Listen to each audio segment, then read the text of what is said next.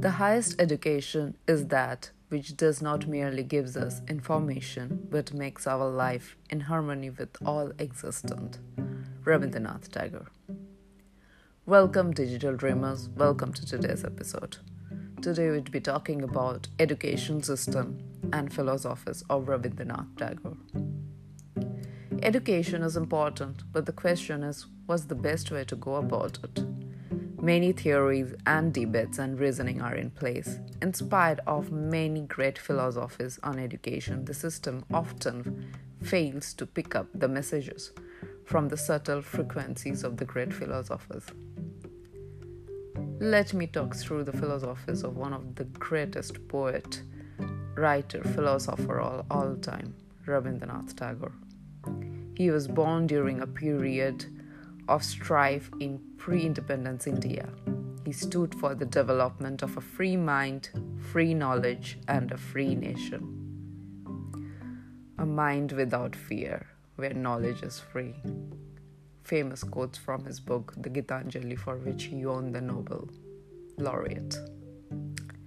When he was a young boy, he could sense that school was nothing but a dead routine to him and lifeless routines. There were many stories he had written about it. His many characters had been influenced by that. He regarded school as meals of role learning with no freedom of creativity. Schooling almost had no influence in his life. According to him, the primary objective of education at his time was to enable the preservation of the perfect symphony between one's life and the world's outside. There are 4 fundamental principles in Tagore's educational philosophy: naturalism, humanism, internationalism, and idealism. Shantiniketan and Vishwabharati are both based on these very principles. Shantiniketan is the place in West Bengal where he used to reside, and Vishwabharati is the organization or foundation he started with these philosophies.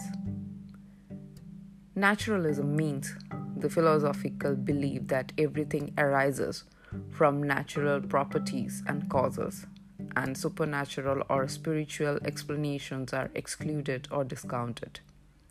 Humanism means a rationalist outlook on or system of the thought attaching prime importance to human rather than divine or supernatural matters. Internationalism is when different countries or nations work together to promote their similar causes or interest. Nations work together because all the nations will benefit in some way. Often these causes or interests are promoted by international organizations, for example, United Nations. He is kind of talking about globalization and what a world where everyone is collaborating should look like. Idealism. In philosophy, idealism is a diverse group of metaphysical views which all assert that reality is in some way indistinguishable or inseparable from the human perception and or understanding. That is it in some sense mentally constituted, or that it is otherwise closely connected to ideas. Each of these philosophies can be discussed for hours just to even touch base on the surface level. But I just share the basic definition of them just to highlight the 4 pillars of the philosophies he used to believe. Rabindranath Tagore insisted that education should be imparted in natural surroundings.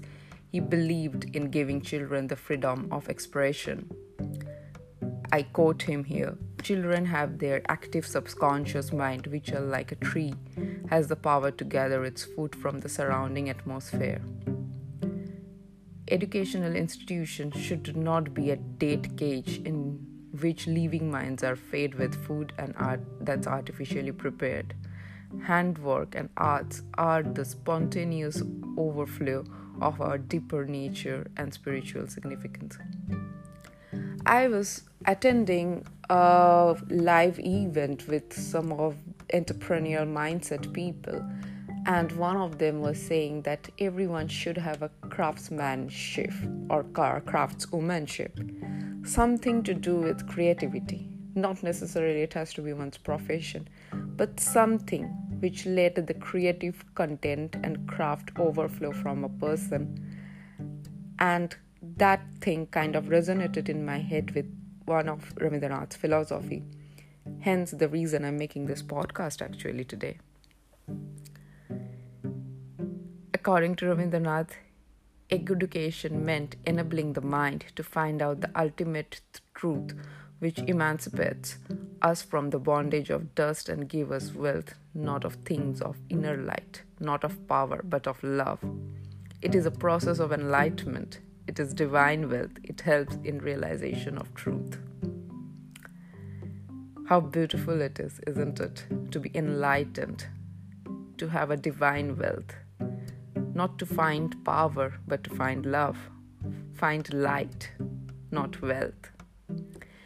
One of his main objectives of Shantiniketan and his school was to cultivate the love for nature, to impart knowledge and wisdoms in one's native language, provide freedom of mind, heart, and will, and natural ambience, and to eventually enrich the culture. In this case, it was Indian culture. When I was really young, my parents took me there to Shantiniketan, and that place was every bit his vision was.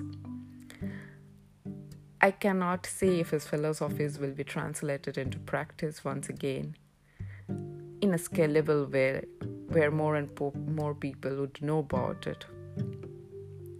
But we all can learn from these philosophies, or at least start thinking about what education should feel like, what education should look like for our children and future generation.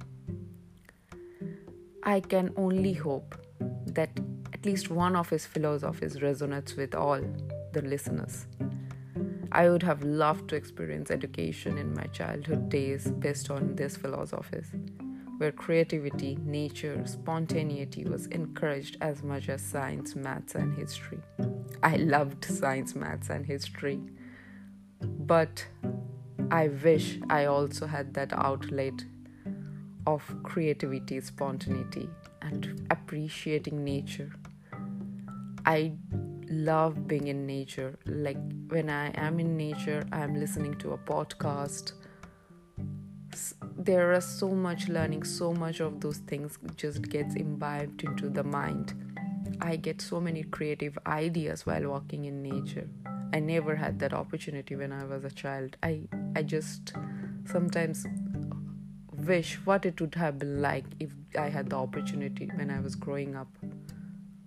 But rather than looking at the past, which I can change, I rather look forward to the future. Call to action today to digital dreamers is reach high, for the stars lie hidden in you. Dream deep, for every dream precedes the goal. Rabindranath Tagore. Thanks for listening, digital dreamers. Stay safe, stay well. Until next time.